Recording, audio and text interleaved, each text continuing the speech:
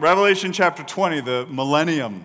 It's good to see you this morning and glad that you're here. I know the flu is rampant and it's hitting New Mexico. I think they said the worst is yet to come. So in all honesty, be careful about that. And if you do get sick, stay home. It's all good. You know, nobody else wants it. And you certainly don't want to pass it on to anybody. I think fist bumps are good. Elbows are even better. And greet one another, but not with a holy kiss. That's a cultural moment. You don't need to do that, okay? But in all seriousness, be careful. Take care of yourselves and your families and make sure that you're as healthy as you can be, okay? Because it's a serious issue. They said, I saw a statistic this morning, in all seriousness, 1 out of 10 deaths that are taking place in America today are directly a result of the flu. And so be aware of that. That's a serious issue. And make sure you're doing okay, all right? Revelation chapter 20, praise the Lord in the millennium. Certainly there's going to be still sin, but the consequences of sin and the whole curse of the fall will be greatly alleviated. It won't be completely taken care of. That's not going to take place until after the millennium. I think that's where the destruction of heaven and earth and the creation of a new heaven and earth is going to take place. And at that point, sin will be completely rid of. But during the millennium, there's going to be obviously far less impact of sin within this world. And I don't know about you, but I'm looking forward to that. Amen? What a beautiful hope we have in Christ Jesus. And we're so thankful for the hope that God has given us, which is future faith. And the opportunity to walk with the Lord today in the midst of what he has for us. And so we're grateful for his rule within our hearts now and the future rule that he will have here on this earth in a physical way. And I think when we think through that and we really begin to reflect on that, that is something that we would, I believe, as Christians want to walk with the Lord in every moment of every day. And we certainly want to be declaring the goodness of God to the people all around us. Because we have hope and we want to share that hope with others. Christ died for us, he died for everybody. And everybody has an opportunity to respond to the Lord. Everybody has an opportunity to be saved. The question is, how are we walking with the Lord day by day, moment by moment, to make sure that Christ in and through us is being revealed, to yield to Christ so that his glory, the truth of who he is, his love and all the characteristics of who he is may be seen in and through us. And I think that's absolutely essential. If you look at Revelation chapter 20, verses 1 through 10, we looked at some of this last week, and I'm just taking chapter 20 in different pieces because there's so much in here. The millennium really isn't discussed much in Revelation. In fact, it's almost hardly discussed at all. And I believe the reason for that is because there's so much information about the millennium in the Old Testament. And so I believe the Holy Spirit did not lead John to write about the millennium. It is referred to. It's clear that it's there. At the same time, there's not a lot of detail given. And we're going to look at some of the detail from the Old Testament and just kind of walk through that. But I want to just highlight several things here that we learn in Revelation chapter 20, verses 1 through 10, and some of the other passages regarding the millennium, and just review and kind of bring you up to speed a little bit. There are several issues, obviously, in this passage that we can see. He starts out, he says, I saw an angel coming down from heaven holding the key of the abyss and a great chain in his hand, and he laid hold of the dragon, the serpent of old, who is the devil and Satan, and bound him for 1,000 years. Now, that's a reference to the millennium. Millennium is just a 1,000-year period of time. I believe that it is literal, and I believe Jesus Christ will rule from Jerusalem over this entire earth and the nations of it. During that time, Satan will be bound for almost the entire time. He will be released at the end. One of the things we learn here is specifically that. He's going to be bound. He's going to be placed in the abyss, which is the pit, which is part of Hades, which we'll get to next week because of the great white throne judgment at the end of the millennium. But the fact of the matter is that Satan will be bound for the duration of the millennium. The second thing that we learn here is in verse 3, where John records that there are nations during the millennium. It's really interesting. Satan's bound for 1,000 years. Verse 3, threw him into the abyss, shut it, sealed it over him, so that he would not deceive the nations any longer until the 1,000 years were completed. Now, what do we learn from that? Number one, there are nations during the millennium. Secondly, that right now, Satan is seeking to deceive the nations currently. And during the millennium, he will be bound so that he will not be deceiving the nations. There is a world system. Satan is the prince of the power of the air. Satan does seek to blind the eyes, the minds, the understanding of the lost so that they will not come to know Christ. We are in a spiritual battle, folks, and it's very real. It's very prevalent. It's all around us. But we also know that greater is he who lives in us than he who is in the world. We also know that if we yield, if we submit to the Lord, Satan will do what? He will flee. Why? Because light puts out darkness all the time. The darkness always wants to tell us that the darkness will put out light, right? Isn't that how it works? Darkness is greater. Darkness always extinguishes the flicker of the flame, the spreading of the light. No. That is antithetical to every biblical truth that there is. The light always puts out darkness. But there is a spiritual battle, and it is taking place, and it is all around us. And we need to be cognizant of that. We don't need to be fearful of it. We know that God is greater. We know that Christ lives in us. And where the Lord dwells, there is light. And as a result, we don't have to fear darkness. Praise God for that. So there are nations. Satan at this current time is trying to deceive the nations, but he will be bound during the millennium so that he will not deceive the nations any longer until the 1,000 years are completed, where he will be released for a period of time in order that Gog and Magog will take place, which is not the Ezekiel Gog and Magog, but it is the end of the millennium, Gog and Magog. So he'll be released in order to deceive the nations. You can see that in verse 3. You can certainly see that in verse 8, where he says, will come out to deceive the nations. Satan will be released from his prison, will come out to deceive the nations which are in the four corners of the earth, Gog and Magog, to gather them together for the war. The number of them is like the sand of the seashore. And it's very clear. Fire comes down from heaven and devours them. The Lord destroys these nations that are deceived by Satan at the end of the millennium, and he takes care of this. He punishes them. In effect, he eradicates them in a very incredible way in many ways. The other things that we learn are all unbelievers will be resurrected to face the Lord at the great white throne judgment after the 1,000 years. This is the second resurrection. And we looked at this more closely last week. The first resurrection is of believers, and all believers will be resurrected prior to the beginning of the millennium, which John clarifies is the first resurrection. And if you think of the first resurrection being an umbrella, there are in effect 5 moments during the first resurrection that take place. There is Christ who is resurrected. He is the first fruits. There's the church, the dead in Christ rising first, and those who remain will be caught up in the air with the Lord. That is the second resurrection in the sense of the whole period of time, the different things that take place, the order of things within the first resurrection. There are the 2 witnesses.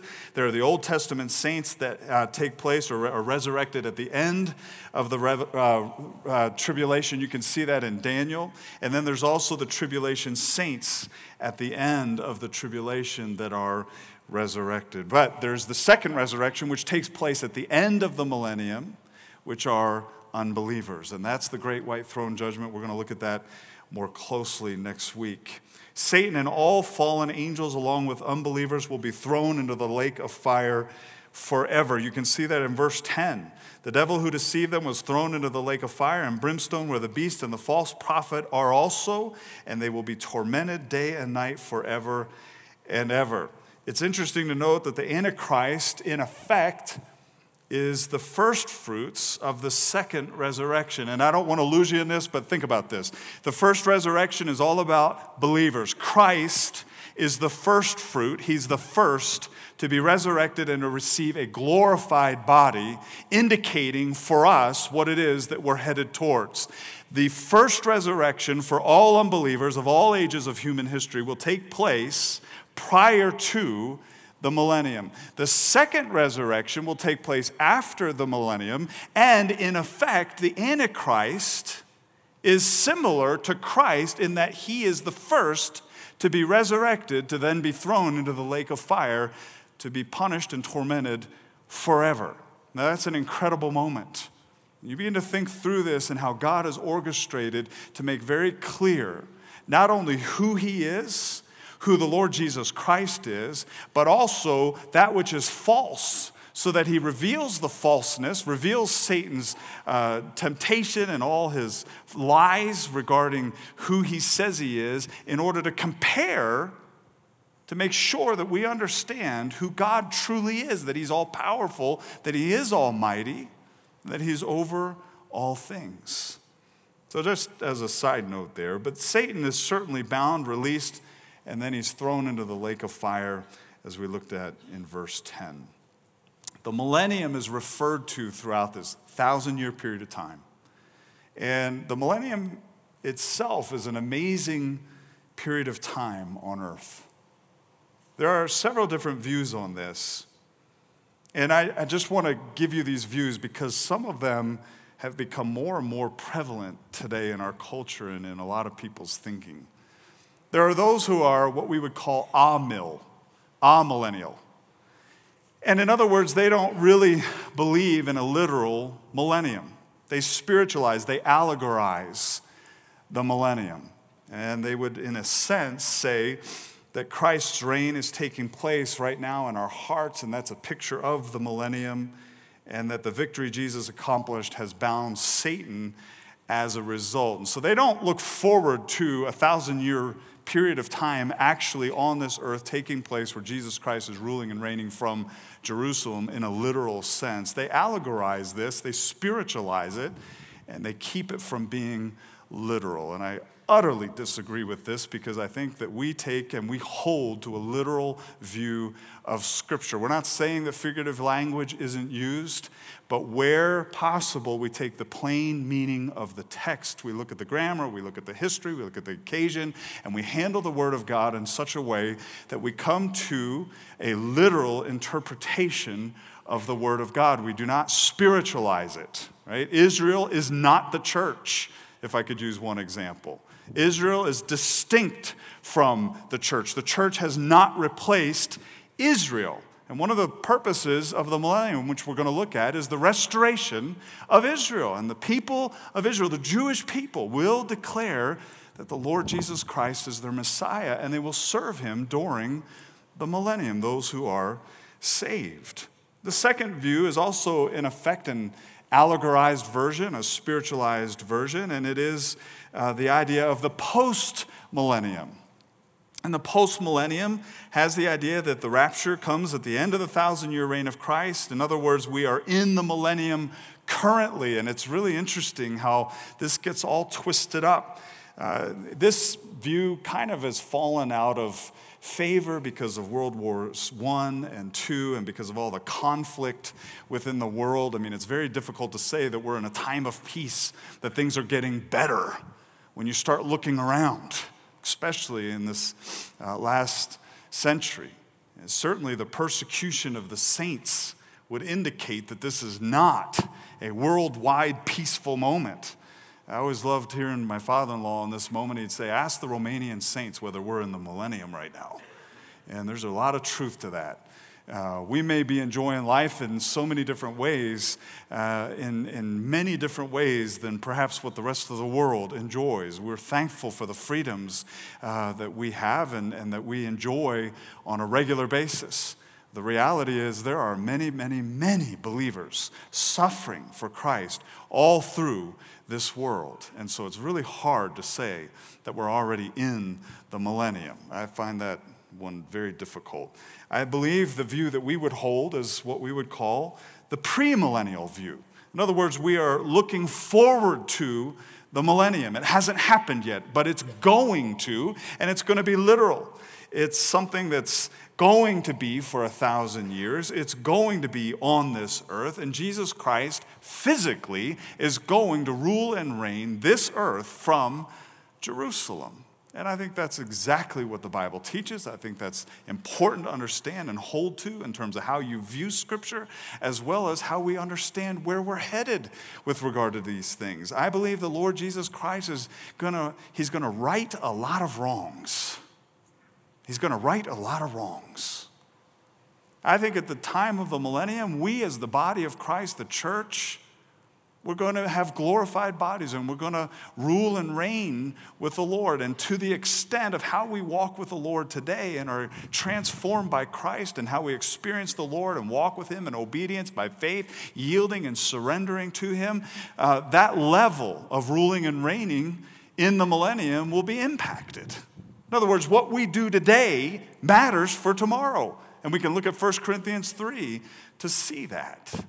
How is our work going to remain? The foundation's going to stay. It's there because it's in Christ. Salvation is something that is secure when we believe in the Lord Jesus Christ, because it's not based on works at all. It's based on the work of Christ. Now the question is, as believers, how are we serving the Lord? How are we walking with Him? And it's not just creating a checklist in order to go do for God. It's rather receiving from the Lord what it is that He's calling us into, and then empowering us to actually accomplish. That's called grace. Because it's by grace that we walk. It's by grace that we're transformed. It's by the work of Christ in us that is then revealed through us. And the question is, how are we walking today in the midst of that? And how will that impact our time here during the millennium? That's a really interesting question. And I think it's something very important for believers to really grapple with. Because there's an impact to how we yield to Christ today for our eternity. So, those are the three views. I think there's several things that I want to point out with regard to the millennium. We don't know all of the details, folks. And Revelation's been an interesting challenge for me to take massive amounts of information. I mean, there's so much written about Revelation, it's incredible.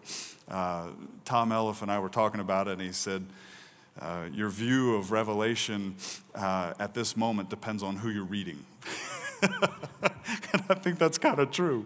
There's a lot in it, and there's a lot to it.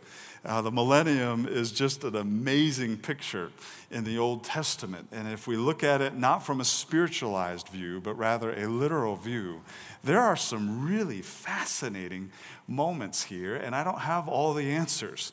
But I do believe that there are some things that we can look at that will give us hope and will really encourage us today to continue to walk with the Lord faithfully, yielding to Him, submitting to Him, surrendering to Him, however you want to word that, because there is coming a day where we will be on this earth in glorified bodies serving the Lord. And the question is, to what capacity? The rule of Christ in our hearts will be realized fully in a renewed world. I want you to think about that for a second. The rule of Christ in our hearts right now will be realized fully in a renewed world. How are we walking with the Lord? See, Christ, when we become believers, Christ comes to live within us. He takes up rule. He's the Lord. We just sang it, right? We don't make Him Lord. We confess that He is Lord. He's Lord whether we agree that He is or not. He's the Lord. The question is, how are we yielded to Him? How are we walking with Him? How are we serving Him? How is God ruling and reigning in our hearts and our minds, in our lives today? Because I want to tell you something, one day it's going to be realized even more fully in a renewed world. So 3 things as we look at this. First of all, there's the rule of Christ, which is going to be from Jerusalem. There's secondly the renewed creation. And lastly, not least, there's a restored Israel. And boy, what a beautiful truth That really is. So first of all, the rule of Christ, which is from Jerusalem. Ephesians chapter 1, verse 10. I know that's not Revelation, but it's Ephesians.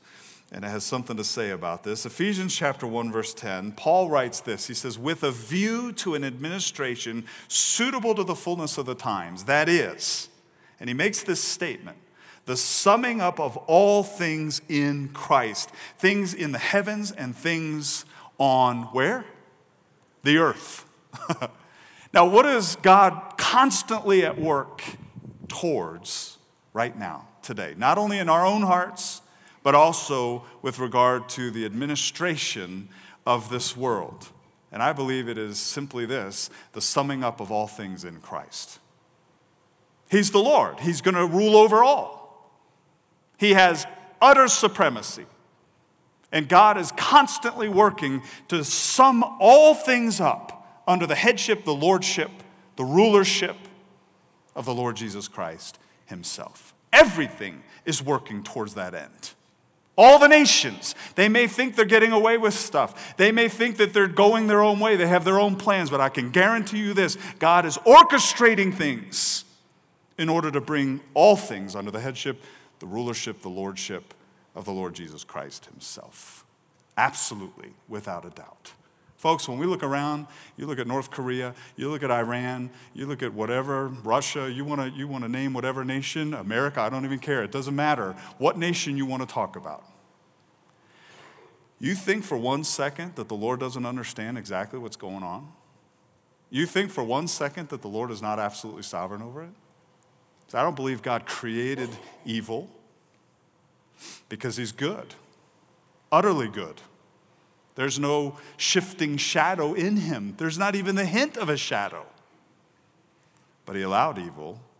But evil doesn't overcome good. Good overcomes evil. God is able even to use evil in order to bring about his glory. And he is working towards that end with everything. What an amazing truth that really is. I think and I believe, and we'll get into this a little bit more next week, but prior to the beginning of the millennium, there's the judgment of the nations. In Matthew chapter 25, verses 31 and following, we get this picture of the judgment of the sheep and the goats. And it's really interesting. I believe that the judgment of the sheep and the goats is about the judgment of the nations and how individuals within those nations treated Israel. In other words, we've gone through this 7-year period of time, the tribulation. You get to the end of it, the Lord Jesus Christ comes back. Israel has experienced national revival. They've been saved. And not only have they been saved spiritually, but they've been saved physically because the Lord Jesus Christ himself comes in, slays the Antichrist with the breath of his mouth, and destroys the armies of the Antichrist. By the way, we're with the Lord when that happens, and we don't have to do a thing. We get to watch. And we get to watch the Lord just establish his power. He starts down in the south, in Basra, and he ends up at the Mount of Olives in Jerusalem. And there, after that moment in time, he begins to establish his rule and reign. There's probably a period of time in between the end of the tribulation and the beginning of the millennium. This is where the first resurrection is completed. The Old Testament saints are resurrected. The tribulation saints are resurrected. We're probably seated on thrones with the Lord. And in the midst of that, there's this judgment of the sheep and the goats. And I believe it's the separation of the individuals that have made it alive through this tribulation period of time. And some have treated the Jewish people kindly. Some have not. And I think it's an interesting moment. Some people concerned about the timing of those things. Amen, I'm with you on it as well.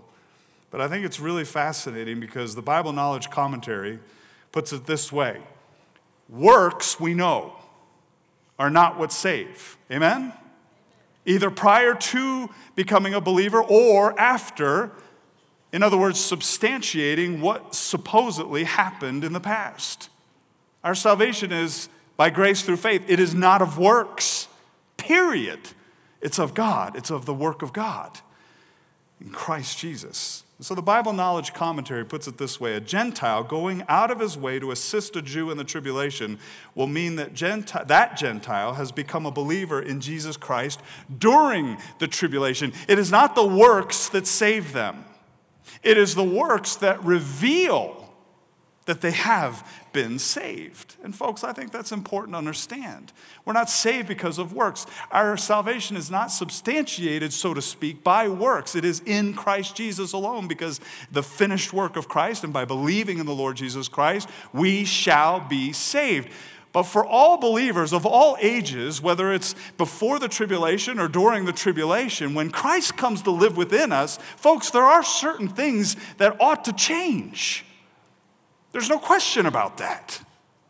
Recently, I've had quite a bit of discussion on this issue. And folks, let me put it this way. There are certainly 3 automatic moments in our lives as believers that will take place because the Lord Jesus Christ has come to rule and reign within our hearts. And the first thing is there will be a heightened understanding and conviction of sin.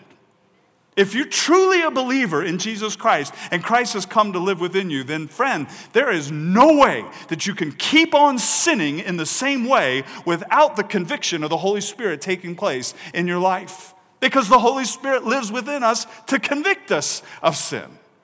And the second automatic thing is that the Holy Spirit will lead us to the Word of God. And we will begin to recognize that the Word of God is something that we absolutely need. Is it because of me that that's happening? Absolutely not. It's because of the Holy Spirit within me. And here's the third thing in my mind, and maybe there's more, but these 3 I think are pretty obvious in some senses. When you become a believer and the Lord begins to convict you of sin and the Lord begins to lead you into His Word, and if you choose to refuse Him in that, and friend, if you don't believe that believers can refuse the Lord, then take some time in the epistles, read about the Corinthians, read about the Galatians. I mean, there's a whole lot about all the different things that were happening in believers' lives that were not revealing the love of Christ. Amen? If there is a refusal to follow the Lord, then what does God do? If you're His child, what's He going to do? He's going to discipline you, isn't He? In other words, if you're truly His child and He loves you and you're refusing to follow Him and refusing to yield to Him, refusing in that sense to be obedient to Him, what is the Father going to do? He's going to discipline. Why? Because He loves us too much to continue to allow us to go a way that is contrary to His ways. So folks, works do not save us, either prior to or after. But in the midst of this, understand that when Christ comes to live within us, clearly, because Christ lives within us, there ought to be a change. And there should be good works, because the Lord Jesus Christ Himself has created us for those good works and will lead us into those good works. And if we choose not to follow Him in the midst of it, then He will discipline us, and I believe He'll discipline us to the point of even taking us home if necessary, because He loves us that much. Friends, understand that this judgment is a judgment where, in effect, there is a treatment of the Jews, and it is simply a reflection of what God has done in that individual's life. It does not substantiate, so to speak. It does not cause their salvation to take place. But it certainly reveals that they have been saved already. And I think that's absolutely essential. So those Gentiles who lived through the tribulation are now allowed to enter the kingdom due to their being saved. And as a result of their salvation, they had a certain way of treating the Jewish individuals with kindness and God's grace and His love and His mercy, giving cups of cold water in the Lord's name. Randy Alcorn says something about the millennium that I think is important. He says, we desire a tangible and physical eternal existence. Think about that. I think all of us desire that. We desire, meaning all of us as humanity, we desire a tangible and physical eternal existence, something that won't fade away. And that's exactly what God promises us. A home that will not be destroyed, a kingdom that will not fade, a city with unshakable foundations, an incorruptible inheritance. The passing of time without the consequence of sin. the passing of time without aging, where there's an incorruptible aspect to our lives. That's an interesting point, isn't it? I think all of us long for that. I know recently for me it's been an amazing journey to think about time and the passage of time in many different ways. And I think there's so much truth to our hope in the Lord Jesus Christ, that future faith where one day we'll be all together and sin will not interfere with our relationships at all whatsoever. We will never have to worry about death. We'll never have to worry about anything that would be a consequence of sin. We'll just get to walk with the Lord day by day, moment by moment, every day, enjoying Him and His creation, which is what we've been created to enjoy. What a beautiful truth that really is. Christ's rule over this earth has begun in our hearts, but it's going to be physical. It's going to be from Jerusalem. It was certainly prophesied. In 2 Samuel chapter 7, verses 16 and 17, it says this, "Your house and your kingdom shall endure before me forever. Your throne shall be established forever." In accordance with all these words and all this vision, so Nathan spoke to David. This is this Davidic promise, this Davidic covenant that one would rule who was a part of the line of David. David's response to that was beautiful. Who am I that this would be the case through me, that this would be prophesied through me? We know that the Lord Jesus Christ is in the line of David, and we know that He's going to rule and reign from Jerusalem. He's going to sit on the throne of David from Jerusalem, and that's going to be a physical ruling. In Zechariah chapter 14, verse 9, it says this, "The Lord will be king over all the earth. And in that day, the Lord will be the only one, and His name, the only one." How beautiful is that? The Lord Himself will be the king, and He will be the only ruler over this earth. Walvoord and Zook put it this way: the reason such tranquility is possible within the millennium age is that all the earth will be full of the knowledge of the Lord. This means more than people knowing intellectually about the Lord. The idea is that people everywhere will live according to God's principles and word. Think about that. What an amazing truth. There's a respect for the law. There's a following of the law. Everybody will have a knowledge of the Lord, but they will not just simply have an intellectual understanding, they will live according to God's principles and word. The Lord's rule was not only prophesied, it will certainly be a rule of peace. All the nations will know the Lord and will live by His rule. If you look at Isaiah chapter 65, verse 19, it says, "I will also rejoice in Jerusalem and be glad in my people, and there will no longer be heard in her the voice of weeping and the sound of crying." Think about that. What an incredible moment. No more weeping, no more crying. In Isaiah chapter 11, verses 1 through 10, listen to this. "Then a shoot will spring from the stem of Jesse, and a branch from his roots will bear fruit. The Spirit of the Lord will rest on him, and the Spirit of wisdom and understanding, the Spirit of counsel and strength, the Spirit of knowledge and the fear of the Lord, and he will delight in the fear of the Lord. And he will not judge by what his eyes see, nor make a decision by what his ears hear. But with righteousness he will judge the poor and decide with fairness for the afflicted of the earth. And he will strike the earth with the rod of his mouth, and with the breath of his lips he will slay the wicked. Also righteousness will be the belt about his loins, and faithfulness the belt about his waist." And if you jump down to verse 9, he says, "They will not hurt or destroy in all my holy mountain, for the earth will be full of the knowledge of the Lord as the waters cover the sea. Then in that day the nations will resort to the root of Jesse, who will stand as a signal for the peoples, and his resting place will be glorious." Wow. What a rule. What a reign the Lord is going to establish on this earth. Wiersbe puts it this way: His kingdom will involve the righteous rule because the Son of God and the Spirit of God will administer its affairs justly. When the Messiah King speaks the word, it is with power. His kingdom will also mean a restored creation because nature will once again enjoy the harmony it enjoyed before sin entered in. The earth shall be full of the knowledge of the Lord as the waters cover the sea. The Lord Jesus Christ will rule, and he will do so from Jerusalem, and it will be a worldwide ruling.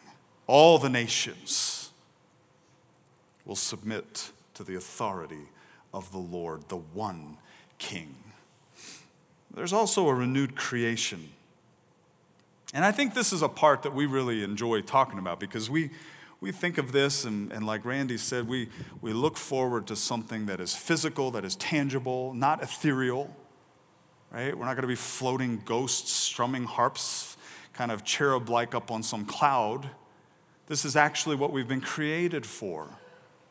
We're going to be ruling and reigning with the Lord Jesus Christ. But one of the things about the renewed creation is that we're going, and obviously we have glorified bodies, but the people who are still on this earth will have long life and health. Isaiah 65:20 and following speaks to that. It says, no longer will there be in it an infant who lives but a few days, or an old man who does not live out his days. For the youth will die at the age of 100, and the one who does not reach the age of 100 will be thought accursed. Verse 23 says, they will not labor in vain or bear children for calamity, for they are the offspring of those blessed by the Lord, and their descendants with them. There is still the consequence of death. That won't be destroyed until the end of the millennium, where the earth and heaven will be destroyed with fire, and God will recreate this. But the curse of sin will be minimized. People will live longer. Death will not have such a grip. There's going to be prosperity. In verse 21 of that chapter, it says they will build houses and inhabit them. They will also plant vineyards and eat their fruit. They will not build and another inhabit. They will not plant and another eat. For as the lifetime of a tree, so will be the days of my people, and my chosen ones will wear out the work of their hands. See, I wonder if there's going to be locks on the doors in the millennium. Think about it. We live in fear, folks. We live in fear all the time, and it's increasing. We worry about our cars. We got all kinds of sophisticated ways in order to protect our cars. We worry about our homes, and we've got all kinds of sophisticated ways to protect our homes. You can look at a phone and see who's ringing the doorbell, and you could be across the country. It's incredible, right? I've got 2 Malteses. They'll scare anybody away, you know. Right? I mean, we live in fear, folks.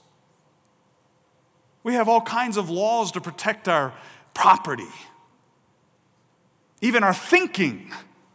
If I come up with something and I have created it, then I want to protect it because I don't want anybody else to steal my idea. In those days, none of that will take place because the Lord will rule. That's an amazing thing. I think it's fascinating to think of the animal kingdom. Now, I have never owned Malteses before, but they are pieces of work. I refuse to take them on walks because it's just downright embarrassing.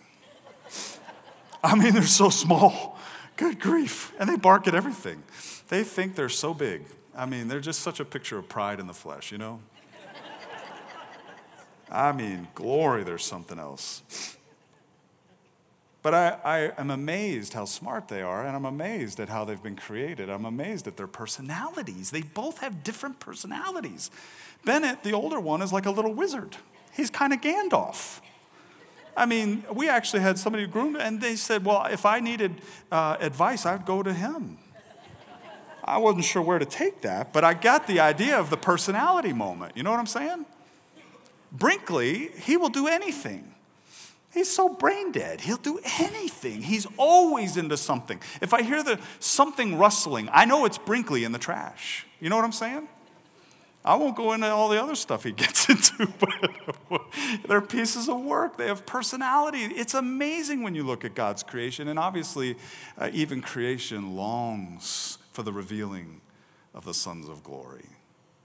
There's been a consequence of sin that has impacted creation. Isaiah 65 verse 25 speaks to this. The wolf and the lamb will graze together. Think about that. The wolf and the lamb will graze together. The lion will eat straw like the ox. Man, is the ox happy about that? The dust will be the serpent's food.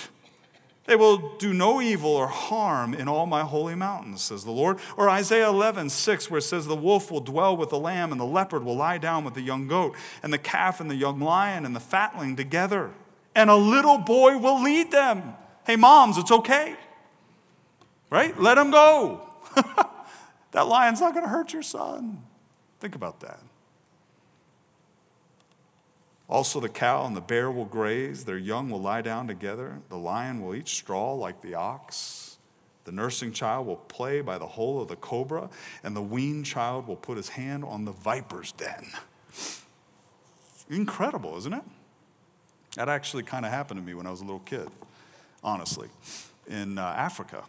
When I was born in Africa, one of the stories that I would love to talk to some of the people one day in Nigeria about was a specific instance where they had cut some area in the backyard for me to play in, and my mom could watch through the kitchen window. So evidently I was playing, and the area that they had cut out, suddenly they found an adder's nest. And there was a whole bunch of little adders, which I don't know a whole lot about them, but evidently they're very, very, very poisonous. They would have killed me. And so thankfully the individual that helped with the gardening and everything saw that and came out and saved me. Yeah, it's amazing. But in the millennium, just name them. There's Frank, there's Tom, there's Johnny, and there's slithering along, right? Interesting, isn't it? Fascinating. Well, there's a restored Israel. Man, I'm running out of time, aren't I? Can you all hang in there just for a minute? Romans 11:1 says, I say then, God has not rejected his people, has he? May it never be. May it never be. Think about that. Is the Lord done with Israel right now? Absolutely not. And folks, this whole thinking, and forgive me, I could really get angry about this. The idea that the church has replaced Israel and the ways in which that has been used to abuse, to persecute the Jewish people is ungodly. It is insufferable. And I find it indescribable that believers all over this world look down on the Jewish people because of wrong theology in that. It's very disturbing. I'll not say much more on it. Jeremiah 31, verses 31 and following says, Behold, days are coming, declares the Lord, when I will make a new covenant with the house of Israel and with the house of Judah. But this is the covenant which I will make with the house of Israel after those days, declares the Lord. I will put my law within them, and on their heart I will write it, and I will be their God, and they shall be my people. They will not teach again, each man his neighbor and each man his brother, saying, Know the Lord, for they will all know me.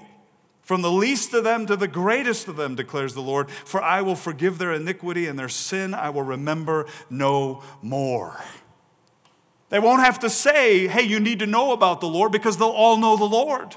And in verse 35, he goes on, he says the Lord, who gives the sun for light by day and the fixed order of the moon and the stars for light by night, who stirs up the sea so that its waves roar. The Lord of hosts is his name. If this fixed order departs from being before me, declares the Lord, then the offspring of Israel also will cease from being a nation before me forever. Thus says the Lord, if the heavens above can be measured and the foundations of the earth searched out below, then I will also cast off all the offspring of Israel for all that they have done, declares the Lord. What is he saying? He said he has thrown creation, he has created it, he holds it together by his spoken word. And if he does not keep this promise, if Israel is not a nation to him, then let all the created order of things cease from existence. That's how secure this promise is to Israel. Friend, that is an amazing truth. And it's one that we ought to be very careful to acknowledge and recognize. God has not rejected his people, has he? May it never be. He is a covenant-keeping God. And in the millennium, we will see a restored Israel. What a beautiful, beautiful truth that is. You know, the rule of Christ is something that we can enjoy today. Today. We can look forward to the times where the Lion and the Lamb and all the rest, or the fact that Jesus is going to rule and reign from Jerusalem. We can look forward to the reestablishing of that relationship, in a sense, with Israel and the renewing of that. Amen. But do you realize that today we can experience the Lord and his rule and reign within our hearts because Christ has come to live within us? And I think that's essential. How are we living today in light of eternity, in light of the millennium, in light of the rule of Christ? How are we walking with the Lord today, recognizing his lordship? How are we walking with him in peace? How are we walking in his wisdom? How are we walking in his love? Because we can do that today because of Christ in us, because of his grace. The question is, how are we walking with our ruler today? How do people view us and recognize that there's a Lord because they see us submitting to him and walking according to his strength, his wisdom, his law, the law of love, the way we treat one another, the way that we're concerned and care for others? How do people see us doing that today? Because we don't have to wait for the millennium to experience the ruling of the Lord Jesus Christ in our hearts. We can experience that as believers today. That's essential. Folks, that's a snapshot. But I'll tell you what, I'm so thankful for God's grace, aren't you?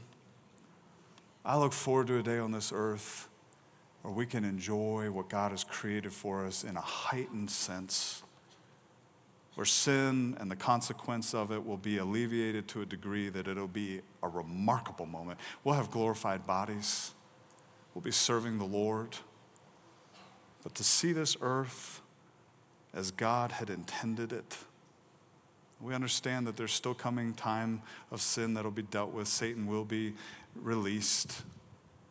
But to see it in that sense is going to be an amazing, amazing journey. How are we living today in light of that truth?